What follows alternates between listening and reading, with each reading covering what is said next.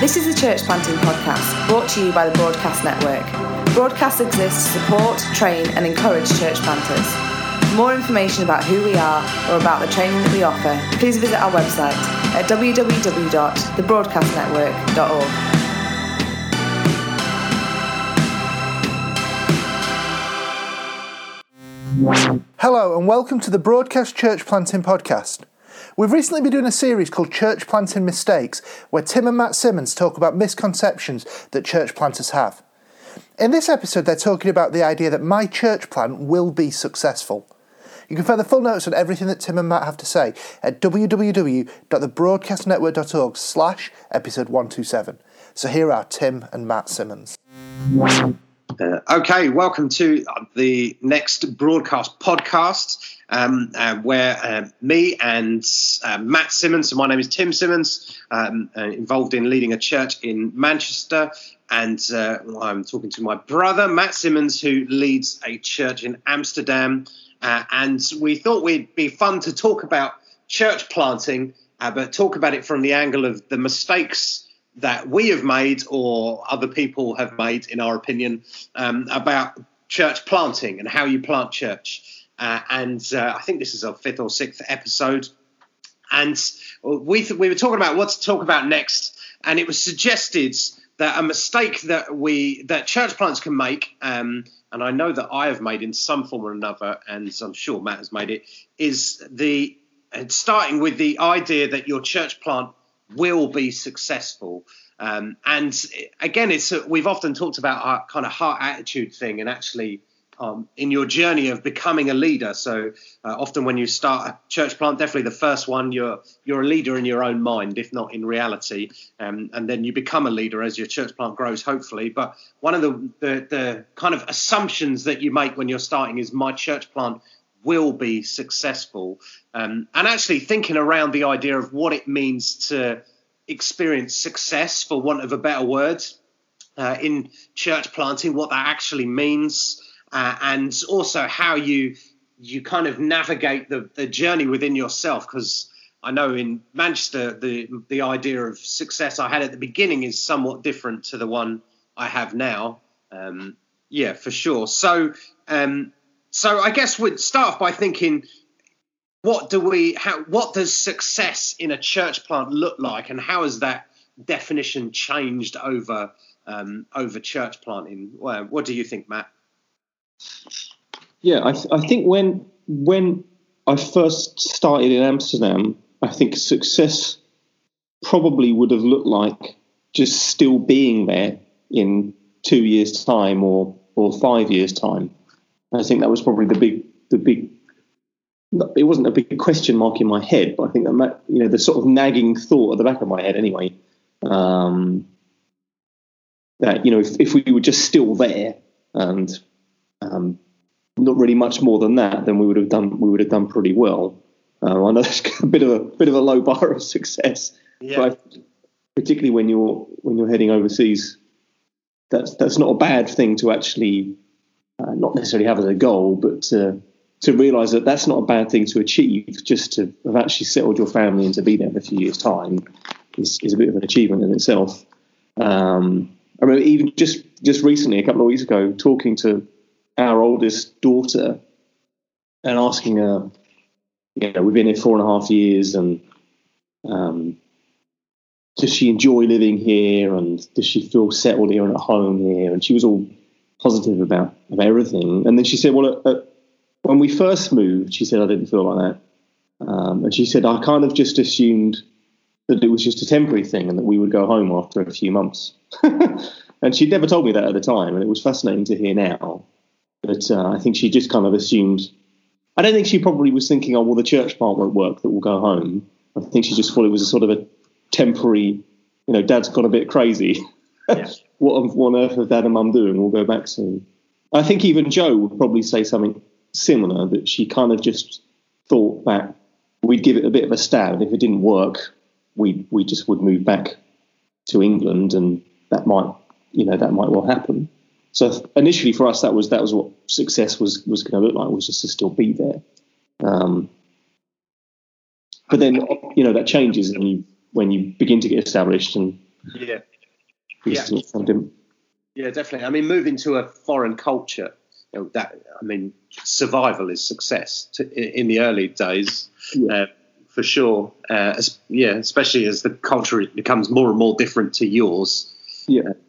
So I know there are a few planters I've talked to who have left the UK to plant in other places, and after like 6-8 months, they say we haven't seen anyone saved, nothing's happened.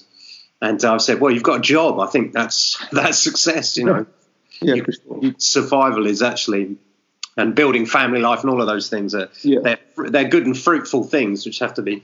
My story is similar to you. When we first started our first plant in Manchester, people would say, well, what's your vision, Tim? What do you want to achieve? And if we're here at Christmas, it's September, then I haven't screwed it up too badly because we're still here. So that would be great. They were like, well, how many people do you want to join? I was like, well, I want everyone to join. But in reality, I just need to, it needs to still exist. And it's a bit of a feet under the table thing. But equally, I think you have to start with a slightly, I don't quite know the right way to. The reason you're planting a church is because you think you can plant a church. I mean, call of God and all of those things are all very true. But within yourself, the reason you've said, yeah, okay, I'll go and do it, is because you think that there's at least an outside chance that it is within your skill set and abilities to be able to plant the church, which may not be the most spiritual way of looking at it, but I knew for me it was true. I said, do you want to plant a church, Tim? Yes, I do, and I think I can do it. And so in your head, you have a pretty clear idea that you will succeed. I did anyway, which I think is a process you have to go through for when it. So even if ultimately in the long term it succeeds, it still exists, shall we say, and doesn't cease to exist. There are still successes and failures to go through all the way through. And your sense of calling is what makes you keep turning up, I suppose. Yeah. I mean, you're definitely, there is that kind of, I don't know if it's naivety or faith or vision or stupidity, but that kind of just arrogant belief that somehow, although most church plants don't actually succeed, yours will. Did you have like a backup plan? Someone said that to me before we moved. What's your backup plan if it goes wrong? And I've not really thought of it at the time. No. Well, we had actually, because I'd never worked for a church before, so I had a reasonable CV. And Vicky, my wife, although she was on maternity leave, is a qualified nurse. So all of those things meant, and we're moving from Birmingham to Manchester, which is different from moving from Brighton to Amsterdam or, Manchester to Istanbul or something like that. If the church plant doesn't work, getting a job wouldn't have been too bad. So, and we went cheap. So rent for us was relatively cheap. And when we eventually got a mortgage, I've always tried to keep that quite cheap, to be honest, because in the back of my head, I always thought this could go south. So I don't want to be I don't want to be too mortgaged up to my eyes, so it gives me room to move. That's all. And because we moved to start with what was a relatively cheap part of the city in the northwest of England, which isn't the most expensive part of the world, it meant I could do that. So there was a backup plan there in some ways. What about you? What was yours? Just come home? Yeah, I think until that person had asked me the question, I've not really thought about it. Because in one sense, we did burn a lot of bridges, but we still owned our house in Brighton. We were renting it out. And we didn't do that because we wanted a backup plan. It was just more sound financial planning for us at that point. I kind of went the other way. I went from working for a church to, when we moved, actually going into normal work. Not for a company. I was doing freelance work, but then quickly ended up working, doing 2 days a week fairly regularly with one client. So in a sense, I kind of built a backup plan by moving, if that makes sense, because the company I was working with were back in the UK. So, and I could have done the job from anywhere. So that kind of helped in that sense. But I didn't have anything kind of written down on paper. Yeah. I don't think I ever communicated anything to anybody, but I probably had in the back of my head, if this doesn't work, then it's not like we're suddenly going to be out on the street homeless. Yeah. Yeah. Oh, very good. So what, when you started, what did you think? If this happens, it's succeeding. So the word success makes it sound like you're finished and you're done.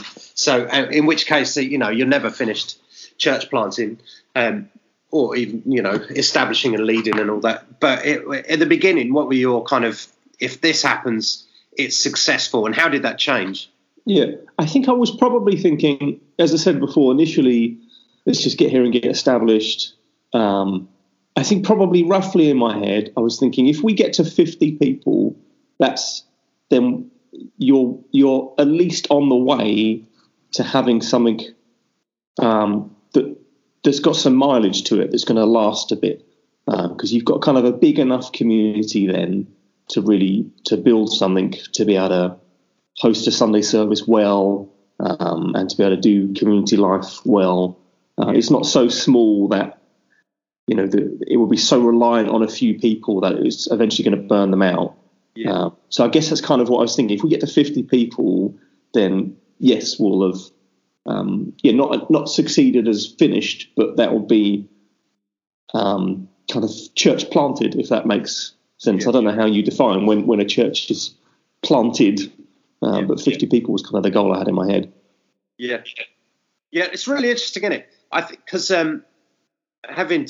we planted. We joined CCM and planted a site, and have planted another site, and have helped other sites get going. So we have 6 meetings on a Sunday, and me and Vicky have directly started 2 of those and been heavily involved in others. And so you kind of observe a lot of what the process that people go through, but also other church planters just in Manchester and in other places as well. Actually, a lot of them will talk in the early days about what success is, and then it will change once they've actually started and they've realised. I have to be careful how I word this, so I think people become more pragmatic. So idealism shifts quite a lot when people realise that actually there's a. So your answer is interesting, because I don't think many people would say, "Oh, I knew that I needed to get to 50." I think people would say things like, "We need 5 people to get saved in the first year. We need to serve the poor, and we need to help our community." So those sorts of things. And it always makes me nervous when a planter says those things, because I think, well, that's all well and good, but if you ain't got any people, you ain't going to do any of them. And the idealism kind of means they're not allowed to talk pragmatically to say, I just need 25 to 50 people. That's what I need first of all. And then actually the other stuff will begin to happen. And that kind of pragmatism versus idealism, actually you often see it shift. And I think when it doesn't shift, when people hold on to their ideals too much, which just sounds terrible, actually they struggle. I've seen it a few times. Yeah, I think I've seen it almost then kind of go full circle, where you get people who then further down the road, they almost kind of having done the pragmatic stage of church planting, and now they're a bit more established, they then start becoming idealistic again. So there's some of the advice I got from people who planted churches didn't sound very real to me. Yeah, and I thought, you must have been there and worked through the reality of what it looks like. You can't just abandon your ideals, obviously. So there's nothing wrong with being idealistic, but if you're just idealistic and there's no pragmatism to it, then I think you'll probably just run into disappointment quite quickly. Yeah.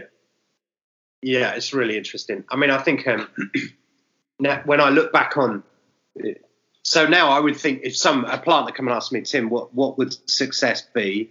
And I mean, it depends who they are, where they are, and all sorts of things, how big their core team is.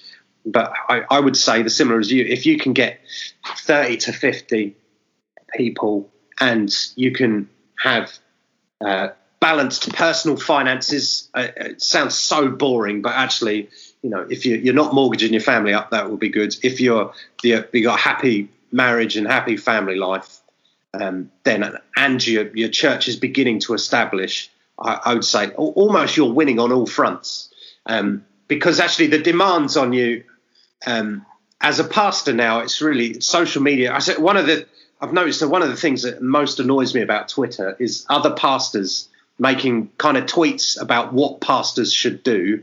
And you always think there's so much pressure on them to do so many different things. Actually, you've got to kind of build your own personal health to survive as a planter, I think. And for me, that feels like that is good stage one success, that you've got something that will probably keep existing for a couple of years and your own life is well balanced. Then actually that's a great place you feel like you could kick on from that quite nicely, actually.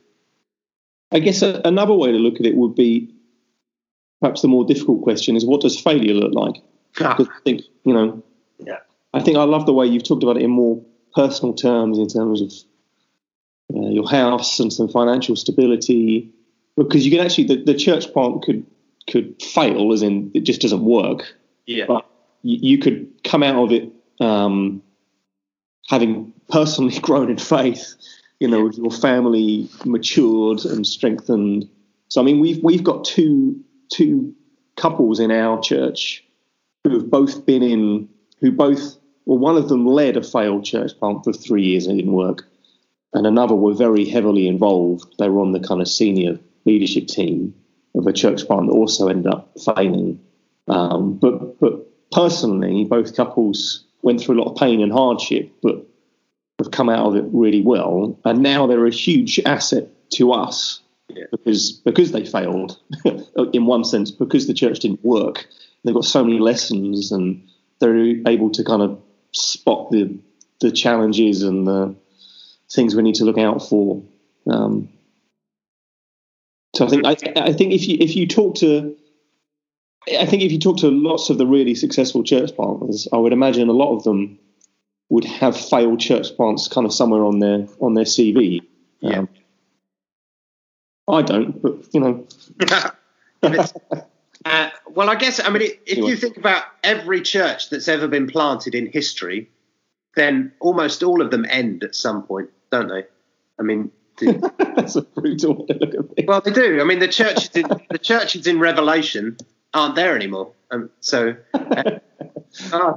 almost every so there's a church in near to us that stopped existing after 5-6 years of them having a really good go at it and are really good people, and actually I don't know why they decided to stop.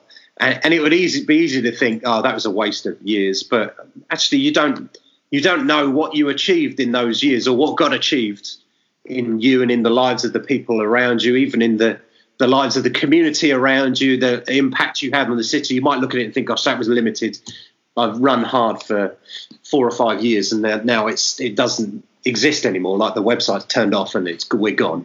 And that would be that is an overly pragmatic way of looking at it, because actually you don't know the fruit of what you've achieved often. Yeah, right. The church is this kind of living organism that, whether it's 5 months, 5 years, 500 years, and one day it stops, there's you can still have fruit within that time, significant fruit. And you can still kind of end it and close it in a healthy way. Yes. Yes.